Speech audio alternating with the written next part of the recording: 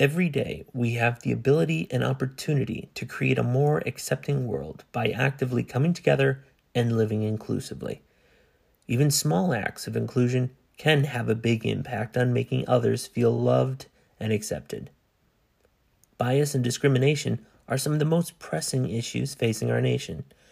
While the vast majority of Americans consider themselves unprejudiced, many of us unintentionally make snap judgments about people based on what we see, whether it's race, age, gender, religion, sexuality, or ability. Because most people don't see themselves as part of the problem, they don't recognize that they can be part of the solution. Because before anything else, we are all human. Learn how you can come together at lovehasnolabels.com. Brought to you by the Ad Council. Hello and welcome to another episode of Life in the Dark, a podcast dedicated to the golden age of radio and Hollywood's classic era. This podcast is part of the Nomad in the Middle network. More information can be found at nomadinthemiddle.com.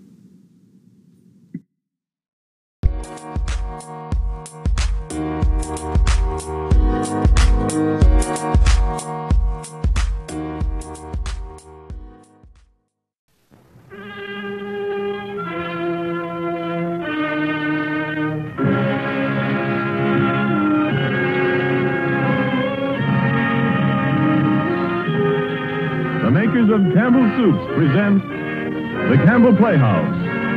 Orson Welles, producer.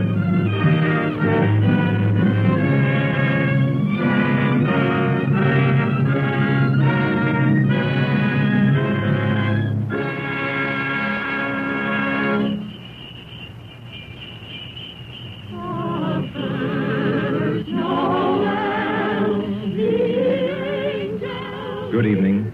This is Orson Welles.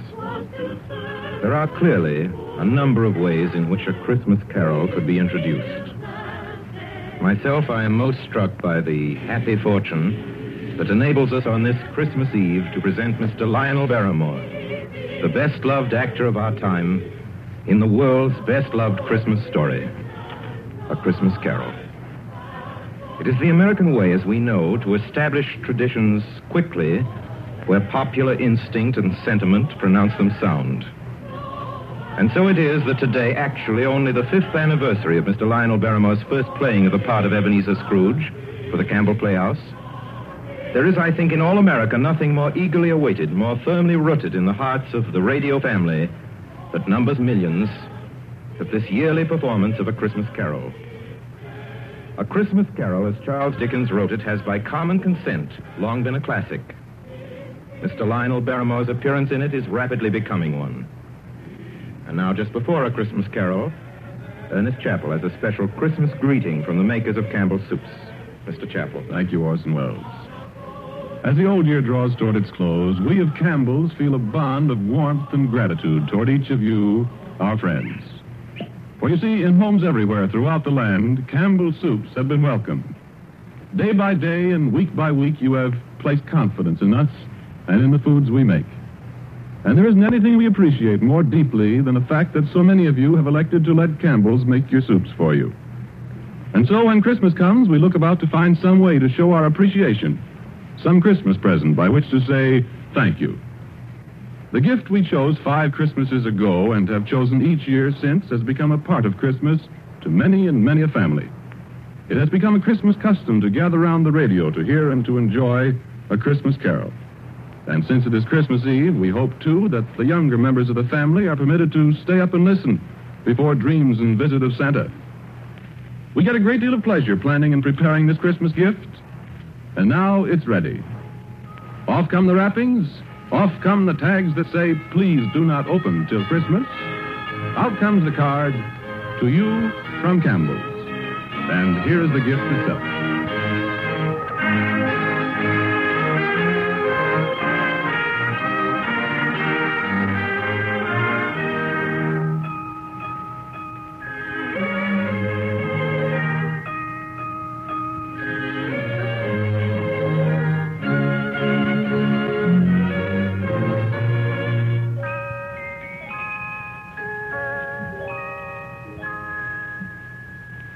Marley was dead to begin with. There's no doubt whatever about that. The register of his burial was signed by the clergyman, the clerk, the undertaker, and the chief mourner. Scrooge signed it. And Scrooge's name was good upon change for anything he chose to put his hand to. Old Marley was as dead as a doornail. Scrooge knew he was dead? Of course he did. Scrooge and Marley were partners for I don't know how many years. Oh, but he was a tight-fisted hand at the grindstone, was Scrooge. A squeezing, wrenching, grasping, scraping, clutching, covetous old sinner.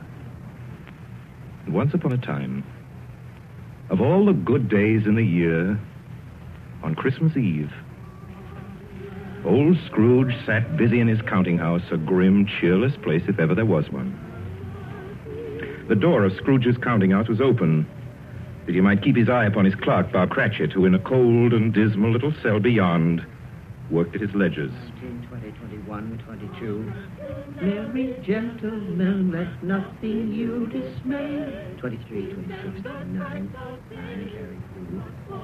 Christmas Day. 11, 13, 17, 7, carry 1. Bob Cratchit. Yes, Mr. Scrooge? Stop that infernal caterwauling. Yes, sir. 9, 15, 17, 29, carry 1. Impudence. Singing their idiotic Christmas carols at my very door. Go somewhere else and bellow your blasted carols, or I'll give you in charge. Sorry, Governor. It's an old custom at Christmas time, you know. Yes, and I don't want any of your old customs. Take your fellow fools and go away. Christmas. Blah. Right, sir. Merry Christmas anyway, sir. A Merry Christmas, Uncle. A Merry Christmas, Bob. Merry Christmas, Mr. Fred. God save you, Uncle. Humbug. Christmas a humbug, Uncle? Now, I'm sure you don't mean that. I mean just that. Exactly that. Merry Christmas. What right have you to be merry? What reason have you? You're poor enough. Well, what right have you to be dismal about Christmas, Uncle? You're rich enough. Now, Uncle, don't be cross. Well, what else can I be when I live in such a world of fools? What's Christmas to you but a time for paying bills without money? Merry Christmas. A time for finding yourself a year older and not an hour richer. If I could work my will, every idiot who goes about with Merry Christmas on his lips would be boiled with his own pudding and buried with a stake of holly through his heart. He should. Uncle? Nephew, keep your Christmas in your own way and let me keep it in mine. Keep it, but you don't keep it, Uncle. Well, let me leave it alone then. What do you want? A Christmas gift, I've no doubt. I came to wish you a Merry Christmas, Uncle. Merry Christmas. Much good may Christmas do you. Much good it ever has done you. There are many things from which I derive good by which I have not profited materially, I dare say, Uncle. Christmas among the rest. But I have always thought of Christmas time as a good time. A kind, forgiving, charitable, pleasant time. And therefore, Uncle, though it has never put a scrap of gold or silver in my pocket, I believe it has done me good and will do me good. And I say, God bless it. God bless Christmas. Hurrah! Let me hear another sound out of you there, Bob Cratchit, and you'll keep your Christmas by losing your situation. As to you, nephew, I wonder you don't go into Parliament. You talk enough nonsense. Don't be angry, Uncle. I want nothing from you. I ask nothing of you. Why can't we be friends? Good afternoon. Well, I'm sorry you feel that way. I've tried. A Merry Christmas to you, Uncle. Good afternoon. And a Happy New Year, too. Humbug. And a Merry Christmas to you, Bob, and the missus, and to Tiny Tim. Thank you, Mr. Fred. Same to you, sir. Good day, sir. Good day, Bob. Nonsense. Twaddle. Lummery. Talking of Christmas and not 2 sixpences to jingle together in his trousers pocket. You there, Bob Cratchit. Come here. What are you doing there? I was only putting a bit more coal on the fire, Mr. Scrooge. Seeing it's so cold in there, sir. Well, you put that coal back into the scuttle. A fire. A fire, indeed. I can tell you, if you use coal at that rate, you and I will soon be parting company, Bob Cratchit. You understand that? There's many a young fella like your situation, you know. Oh, I'm sorry, sir. My fingers were getting a little stiff with the cold. Then put on your mittens. There's someone at the door. See who it is. Yes, sir. Good afternoon, sir. Good afternoon. This is the firm of Scrooge and Marley. Yes, sir. I should like to see the head of the firm, if I may. Oh, very good, sir. What is it? A gentleman to see you, Mr. Scrooge. Huh? Have I the pleasure of addressing Mr. Scrooge or Mr. Marley? Marley's been dead these 7 years tonight. I'm Scrooge. Well, now, Mr. Scrooge, at this season of the year, it's only fitting that we who are more fortunate should raise a fund to buy the poor some meat and drink and means of warmth. You may not believe it, sir, but many thousands are now in want of common necessities, and hundreds of thousands are in want of the simplest comforts, sir. Are there no prisoners? There are plenty of prisons, sir. And the workhouses? They're still in operation, I trust. I wish I could say they are not, but they are, sir. The treadmill and the poor law are in full vigor, then? Both very busy, sir. Oh, well, I'm very glad to hear that. I was afraid from what you said at first that something had occurred to stop them in their useful cause. No, sir, all these institutions that you mention are flourishing. But it's nevertheless true that some additional provision for the poor and the destitute must be made. A few of us upon change are endeavoring to raise such a fund, you see. And what shall I put you down for? Nothing. Oh, I see. You wish to be anonymous, sir. I wish to be let alone. I don't make merry myself at Christmas time, and I can't afford to keep a lot of idle people and make them merry. I help support the establishments that take care of the poor. They cost enough. Let those who are badly off go there. Many can't go there, sir. And many would rather die. Well, then, my advice to them is to do so and decrease the surplus population. Besides, I've only your word for it that all this is so. It's the truth, Mr. Scrooge. Well, so be it, then. It's not my business. It's enough for a man to understand his own business and not to interfere with other people's. Mine occupies me constantly. Good afternoon, sir. I quite understand, Mr. Scrooge. Cratchit, show this gentleman out. Yes, sir. This way, please. Sir, I couldn't help overhearing. I should like to contribute threepence. Cratchit! Yes, sir. It isn't much, but it's all I can afford. But there are others in worse situation than I. You're a generous fellow. I wish I might say so of your employer. Cratchit! Yes, sir. Good afternoon, sir. Good afternoon. Merry Christmas. Merry Christmas. Yes, sir. Merry Christmas. Close the door. Yes, sir. I have closed it, sir. 24, 31, 1 and carry 3. A new scarlet tippet for Tiny Tim. And a comb for Martha. 33, 3 and carry 3. A hair ribbon for Belinda. 4, 7, 12, 15. I suppose you want the entire day tomorrow. If it's quite convenient, sir. It's not convenient, and it's not fair. But I suppose I can't do anything about it. If I was to stop half a crown of your wages, you'd think yourself very ill-used, I'll be bound. Well, sir, And yet you don't think me ill-used when I pay a day's wages for no work? It's only once a year, sir. Once a year. Once a year, indeed. A fine excuse for picking a man's pocket every 25th of December. But I suppose it's no good talking. You must have the whole day. Well, see that you're here all the earlier the next morning. You understand? Oh, I will, sir. I will, sir, indeed. Good night, sir, and Merry Christmas. Merry Christmas.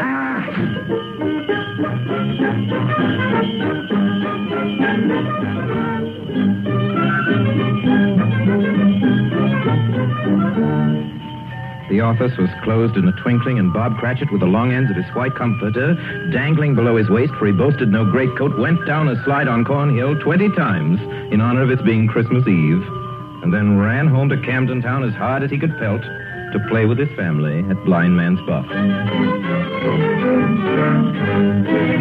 Scrooge, on the other hand, took his melancholy dinner in his usual melancholy tavern.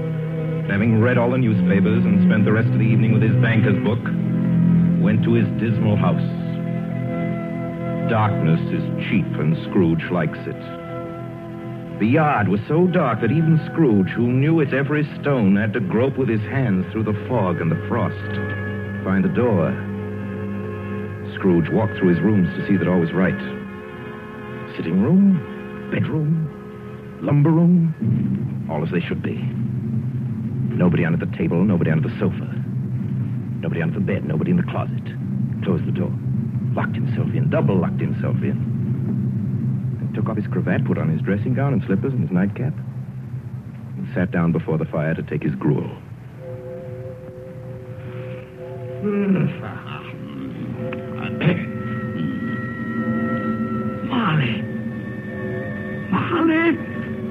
Marley! I could have sworn I saw... humbug.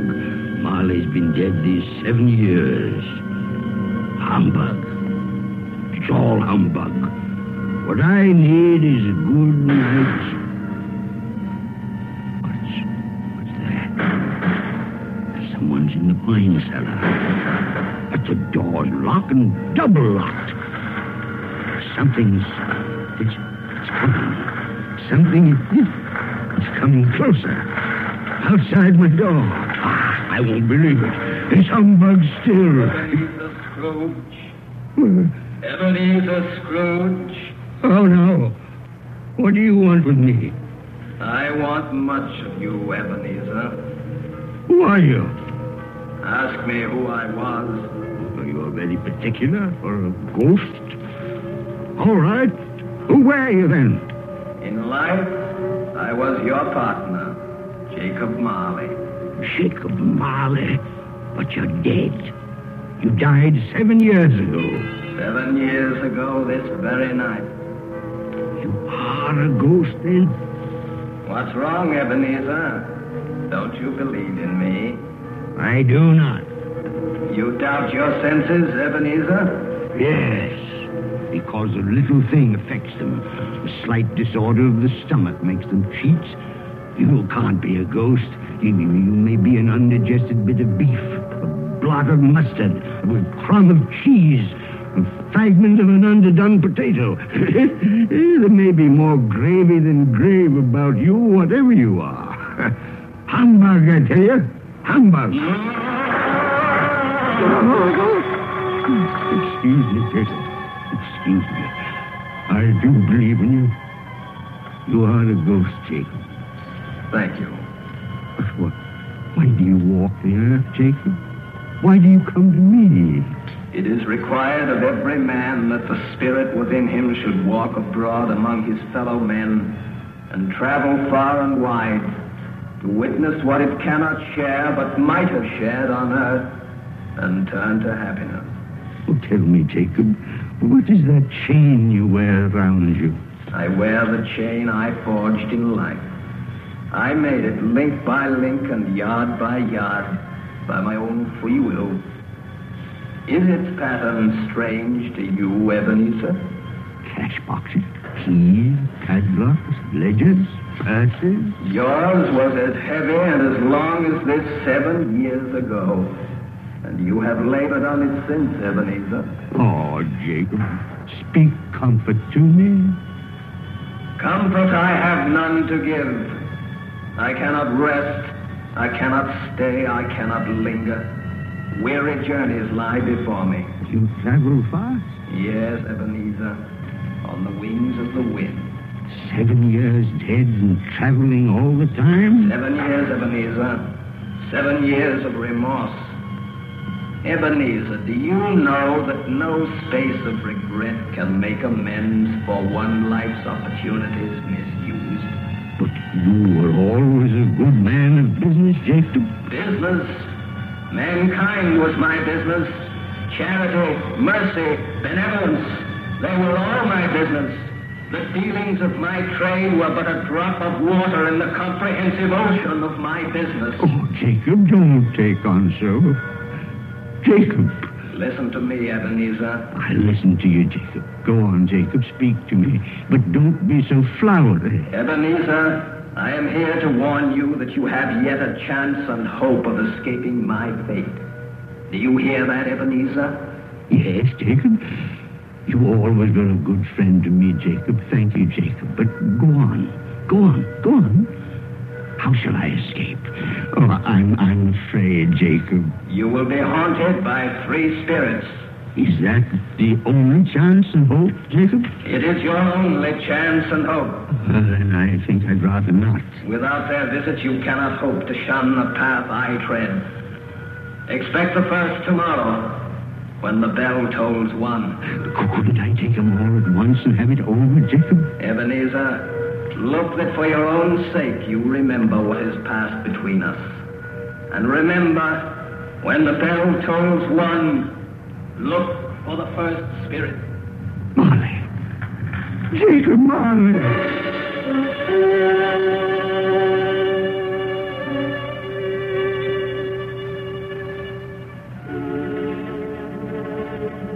Scrooge awoke. He was lying on his bed fully dressed. Suddenly the curtains of his bed were drawn aside. Scrooge found himself face to face with the unearthly visitor who drew them. close to it as I am now to you. And I am standing in the spirit at your elbow. It was a strange figure, like a child, yet not so like a child as like an old man. Who's that?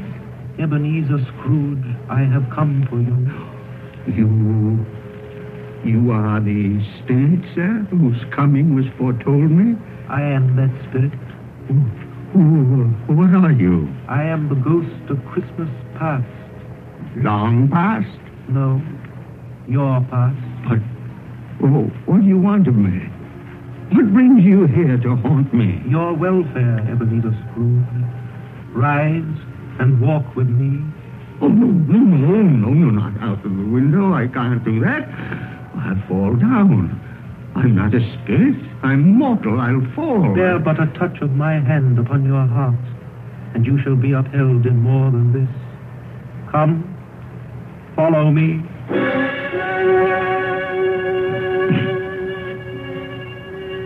Where are we?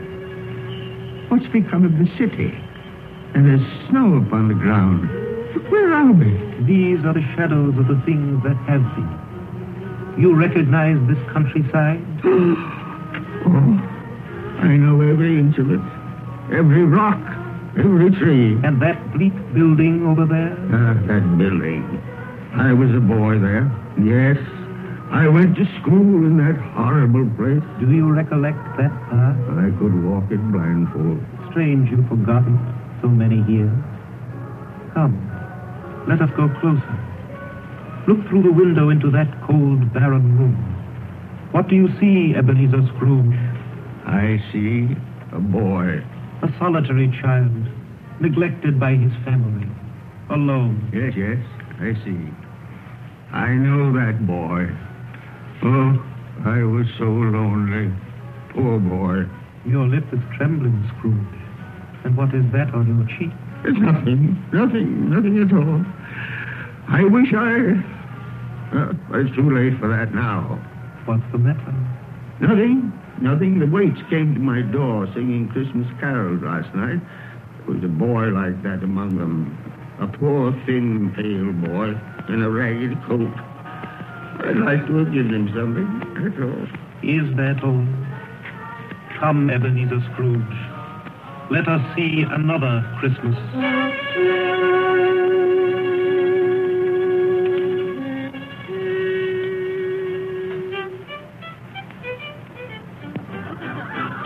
Do you know this place, Ebenezer Scrooge? Know it? Why, this is the counting house where I was apprenticed. Listen. Choose your partners.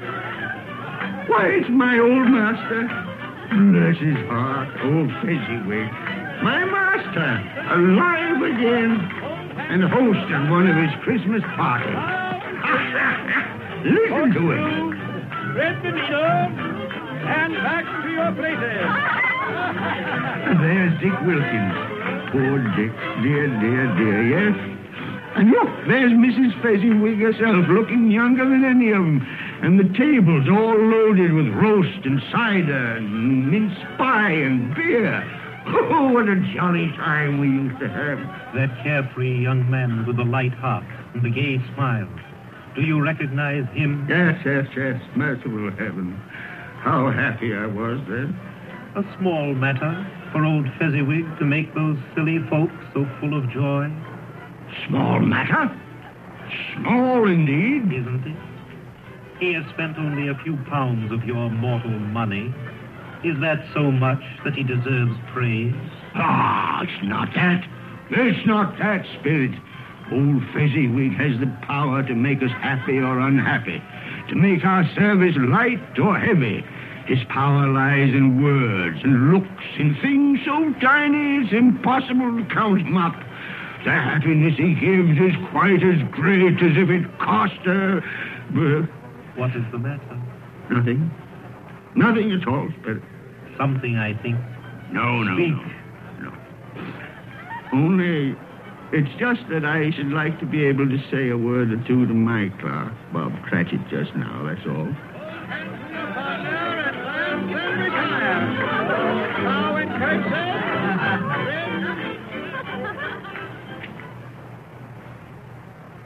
my time grows short, and we have yet another journey to make. Where now? Come. This is our last visit to the past, Ebenezer.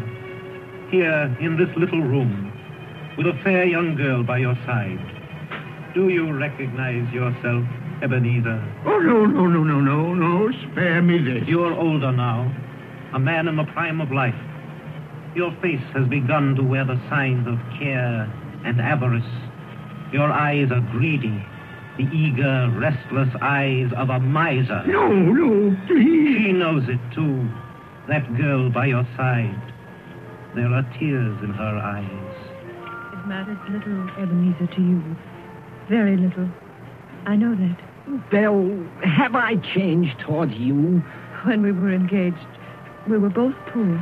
Was it better then? Better to be poor? Better at least to be happy. You're changed. You were another man then. I was a boy. Do you blame me because I've grown wiser? Have I ever tried to break our engagement? In words, no. Never. In what, then? In a changed nature. In an altered spirit. In everything that made my love of any value in your sight. So I release you from your promise. Belle. Oh, at first it may cause you pain to lose me. A very brief pain. But soon it will be dim, like a half-remembered dream. An unprofitable dream. And you will be glad to be awake from such a dream. May you be happy in the life you have chosen, Ebenezer. For the love of him you once were. Spirit, it's enough. Show me no more. Take me home. These were shadows of the things that have been. That they are what they are. Do not blame me. No more. One shadow more. Come. Do you see this man, Ebenezer Scrooge? This man might have been you, and the woman beside him your wife. And that girl might have been your daughter, Ebenezer Scrooge. She might have called you father. She might have been a springtime in the haggard winter of your life. Please let me go. Show me no more. Listen now, while they speak, Ebenezer. Belle, I saw an old friend of yours today. Who was it? Yes. How can I? It's... Oh, I know. Mr. Scrooge. Mr. Scrooge it was. I passed his office window. It wasn't shuttered, and there was a candle inside, so I couldn't help seeing him. His partner, Marley, lies at the point of death, I hear. And there Scrooge sat all alone. Quite alone in the world, I do believe. Spirit, I can bear no more. Leave me. Haunt me no more. Take me back. Take me back.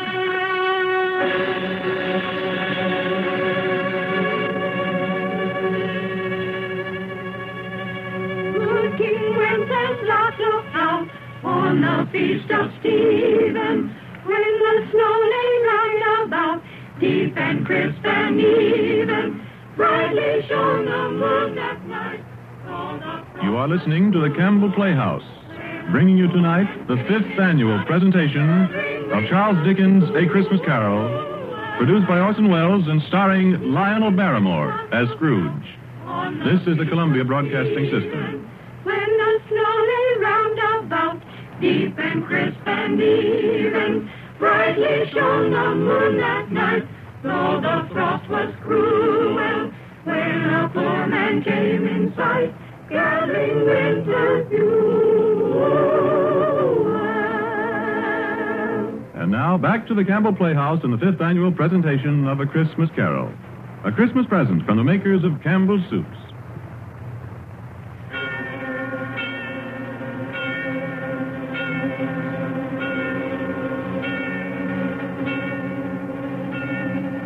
On the stroke of one, Scrooge awakened suddenly and sat him bolt upright in his own bed.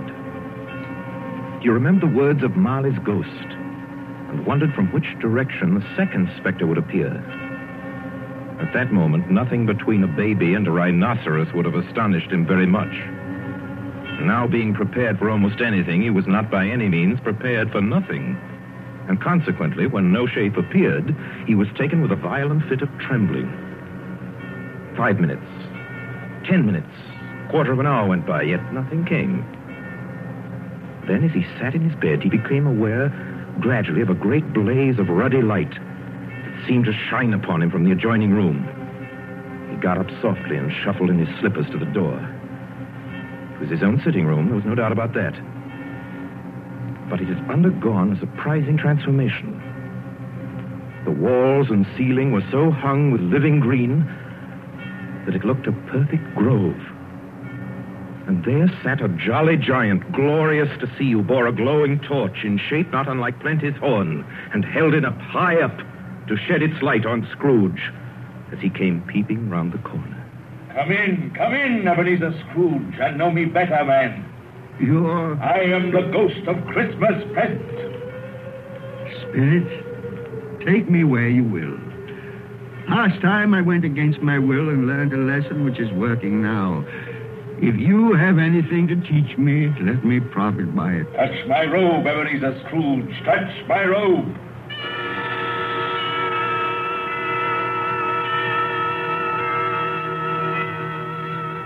Where have you brought me, Spirit? To an humble dwelling in an humble street. It's miserable enough. Yet there is happiness there. Who are these people? Who's that woman? And the children? These are the family of your clerk, Bob Cratchit. See his wife, dressed in a twice-turned gown, but brave in ribbons, laying the table for their Christmas dinner. And there, assisting her, is her daughter, Belinda.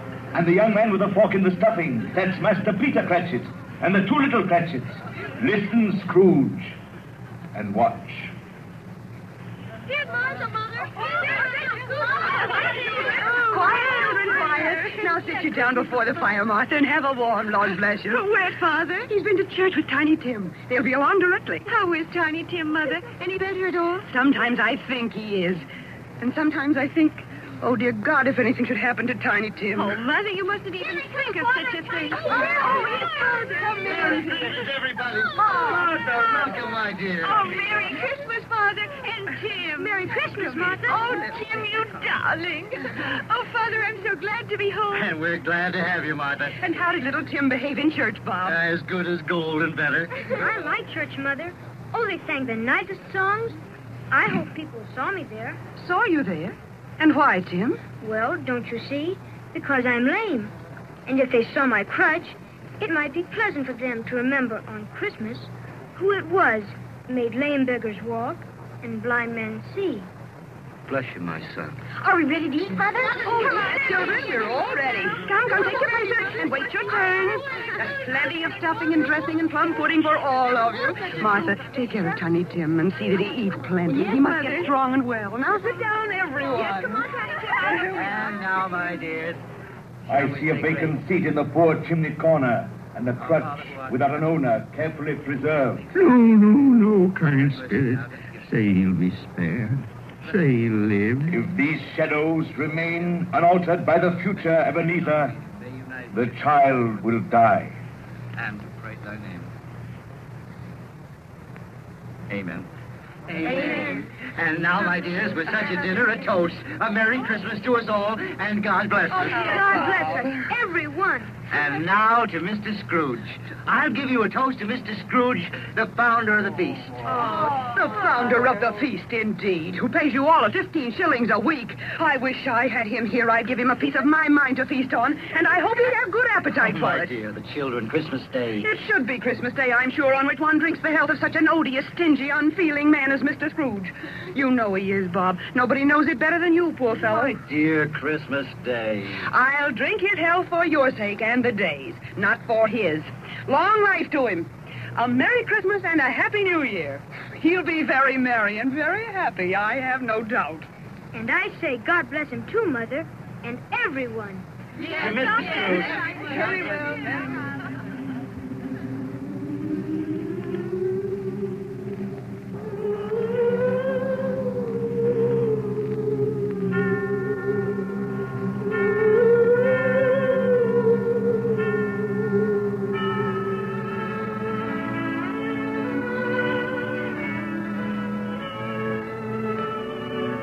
There was nothing of high mark in all this. They were not a handsome family, these Cratchits. They were not well dressed. Their shoes were far from being waterproof. Their clothes were scanty and had known, very likely, the insides of a pawnbroker's. But they were happy, grateful, pleased with one another and contented with time.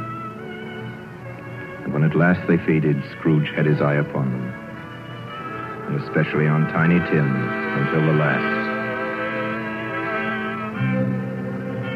Many calls Scrooge made that night with a ghost of Christmas present.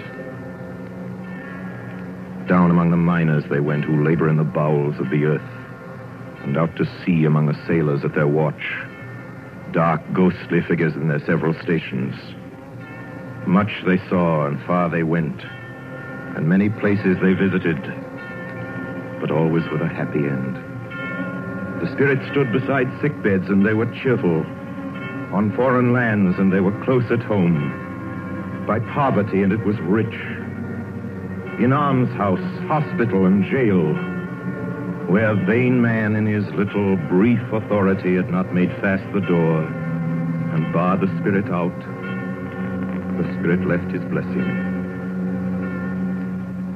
It was a long night.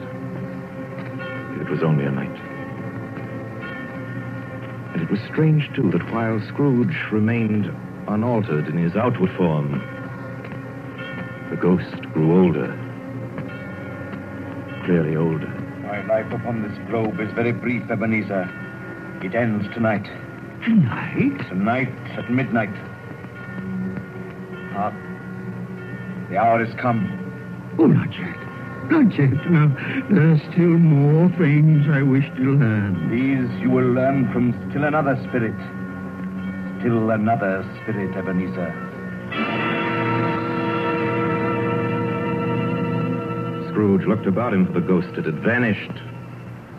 But he found himself once more in his bed, in his dressing gown and his nightcap. He'd heard the clock strike.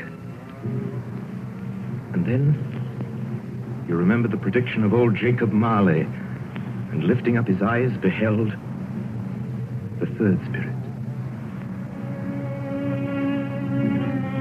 A solemn phantom,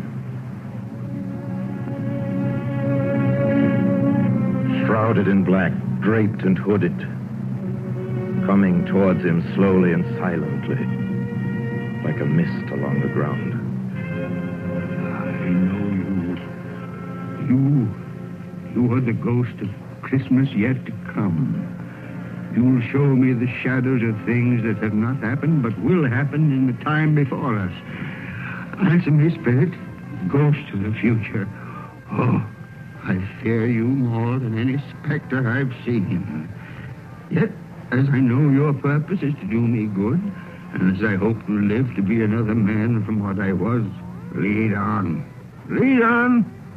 The night is waning fast. Time is precious. Spirit, why have you brought me here again? Into Bob Cratchit's home? But it's not the same. Why is it so quiet? So very quiet here. Mother, please. Oh, my son. My little son. Tim. I loved him so. Mother, dear, you mustn't. It's almost time for Father to be home. Don't let him see you crying. Yes, Martha. He's late tonight. He walks slower than he used to. Yet I've known him to walk very fast indeed with Tiny Tim on his shoulder. So have I, Mother. But he was light to carry. And his father loved him so that it was no trouble. No trouble at all. Bob. Good evening, my dear. You're late, Bob. I'm sorry, my dear. I went to the churchyard today. I wish you could have gone with me. It would have done your heart good to see how sweet and green a place it is. You'll see it often. I promised him. I promised Tiny Tim we'd walk there on Sunday. Oh, Father, dear. It's God's will, Bob. I'm trying to understand it, my dear. My son. My little son, Tiny Tim. And I loved him so. Oh, that's cruel. Cruel. Spirit, Can't you give me one ray of hope that I may change all that? That Tiny Tim may live?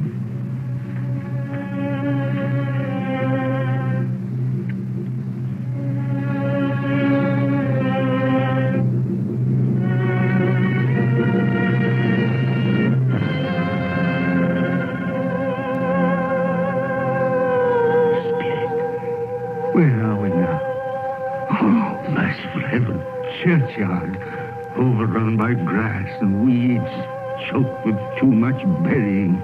Desolate, a lonely, crumbling gravestone. Spirit, now before I draw nearer to that gravestone, answer me one question. Are these the shadows of things that will be, or are they the shadows of things that may be only? Will you not speak to me, Spirit? What is that grave to which you point? Now I see. There's writing on that stone.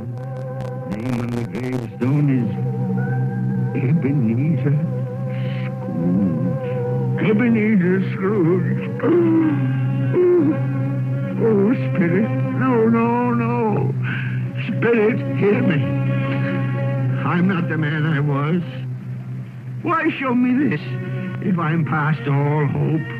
Tell me that I may change these dreadful shadows that have come, that you've shown me by an altered life. I'll honor Christmas in my heart, and I'll try and keep it all the year. I'll live in the past, the present, and the future. I will not shut out the lessons that they teach. Tell me, do, Spirit. Please tell me that I can sponge away the writing on that stone, Spirit. I beg of you, Spirit. Spirit.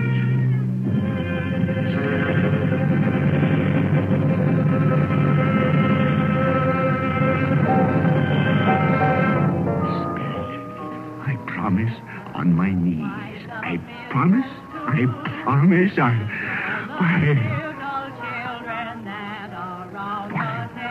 What's this? It's my bedpost. I'm home. In my own bed. In my own room. And the sun. The sunshine. It's clear. It's bright. No fog. Oh, what a beautiful day. Glorious. Glorious. Boy. Oh, boy. Yes, sir? What's today? What's that, sir? What day is it, my fine fella? Today? Why, it's Christmas Day. Christmas Day! I haven't missed it. The spirits have done it all in one night. All in one night. Heaven be praised. How's that, sir? Listen, my lad. Do you know where the poultry is in the next street? I should say I do. An intelligent boy. A remarkable boy.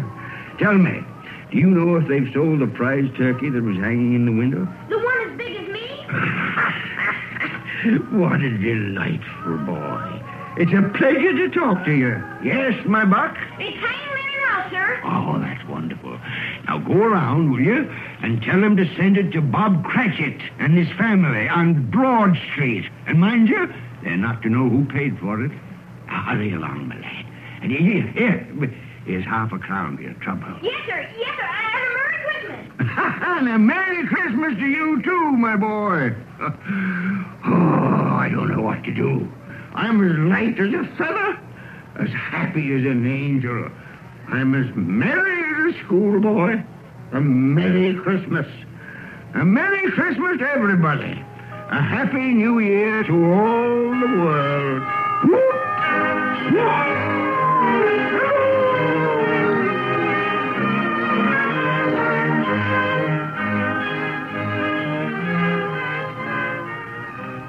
Next morning, Scrooge was early at his office. He went early for a reason. If he could only be there first and catch Bob Cratchit coming late.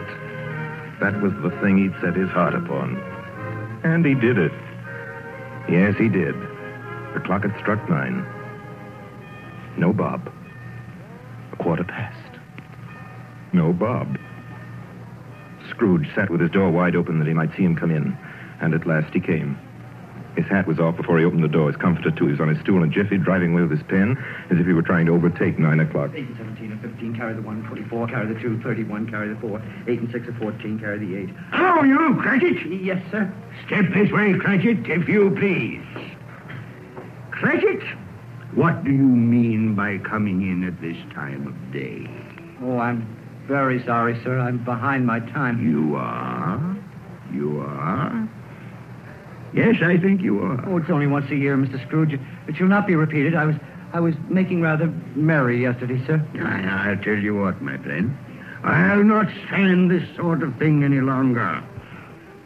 And therefore, Bob Cratchit, I'm about to raise your salary. Mr. Scrooge, are you quite yourself, sir? No, thank heaven I'm not quite myself. Merry Christmas, Bob. Merry Christmas, my good fella. A merrier Christmas than I've given you in many a year. I'll raise your salary, and we'll see what we can do for Tiny Tim and the rest of your family. We'll discuss it this very afternoon over a Christmas bowl of smoking bishop. Bob, make up the fire. Make it up and buy another coal scuttle before you dot another I.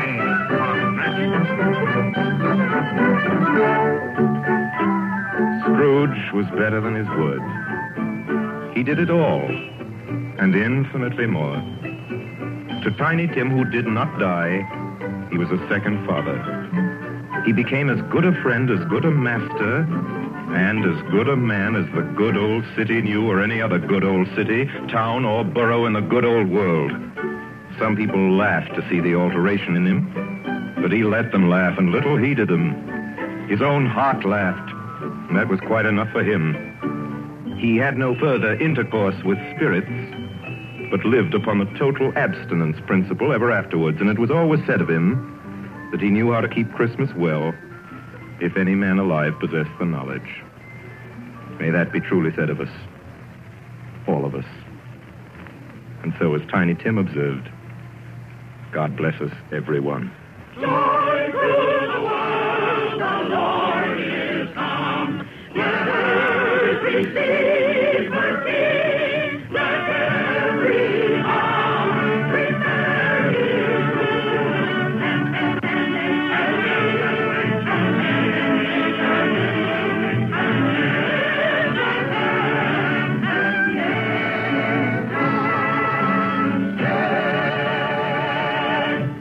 You have just heard our annual presentation of Charles Dickens' A Christmas Carol, starring Lionel Barrymore, brought to you by the makers of Campbell Soups. And now here is Orson Welles. At this point in the program, ladies and gentlemen, it is my custom, as you know, to present to you with a few words of introduction our guest of the evening. With your consent, I shall dispense with this tonight to introduce tonight's guest to the Campbell Playhouse audience or to any other American audience is an extravagant and superfluous procedure. For if ever an actor has won for himself a lasting place in the hearts of his fellow countrymen through years of unsparing and inspiring service, that actor is Lionel Barrymore. Mr. Lionel Barrymore. Thank you, Orson Welles. Good evening, ladies and gentlemen.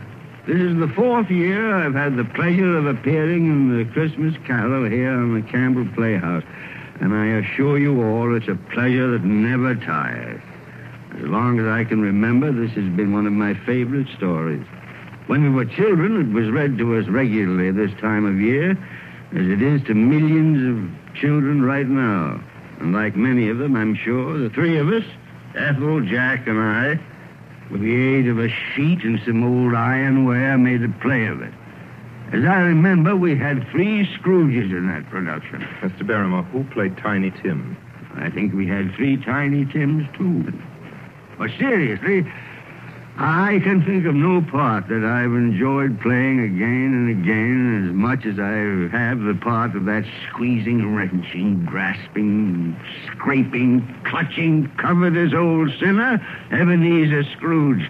And I can think of no happier or more suitable choice for the makers of Campbell Soups to offer the people of America as their Christmas present each year than Charles Dickens' well-beloved story, Christmas Carol. Good night, Orson. Good night, everybody.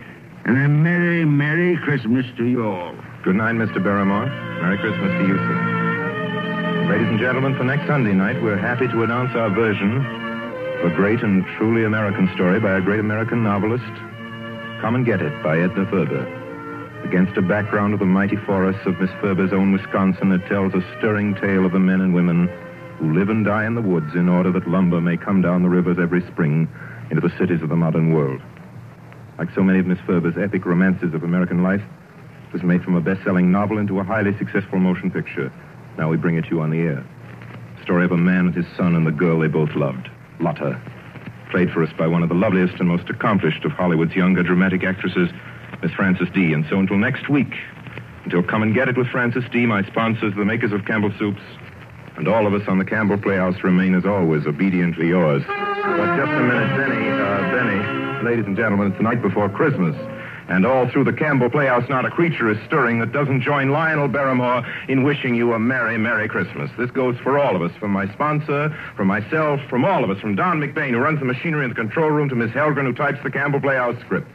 A Merry Christmas from Benny Herman and his band of Merry Melodians, Merry Christmas. You get the idea. From Max Sayre's choruses. From Harry Esman and his crew of sound effects technicians. Thank you. And from Orson Welles and his considerable aggregation of dramatic talent, which includes, among others, Mr. Frank Reddick, Miss Georgia Backus, Miss B. Benaderet, Mr. Ray Collins, Mr. Everett Sloan, Mr. George Coulouris, Edgar Barry, Erskine Sanford, Tommy Lane, William Allen, Betty Lou Walters, Eric Burtis, and, of course, myself and George Spelvin. A Merry Christmas. How about it, ladies and gentlemen? A Merry Christmas. And finally, as Tiny Tim says, God bless us, everyone.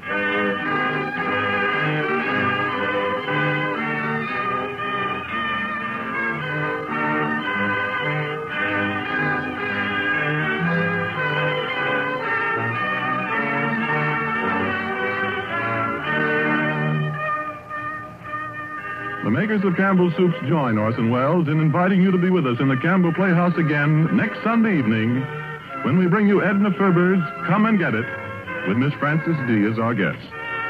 Meanwhile, if you have enjoyed our 5th annual presentation of A Christmas Carol, won't you tell your grocer so this week when you order Campbell Soups? This is Ernest Chappell saying thank you and a Merry Christmas to you all.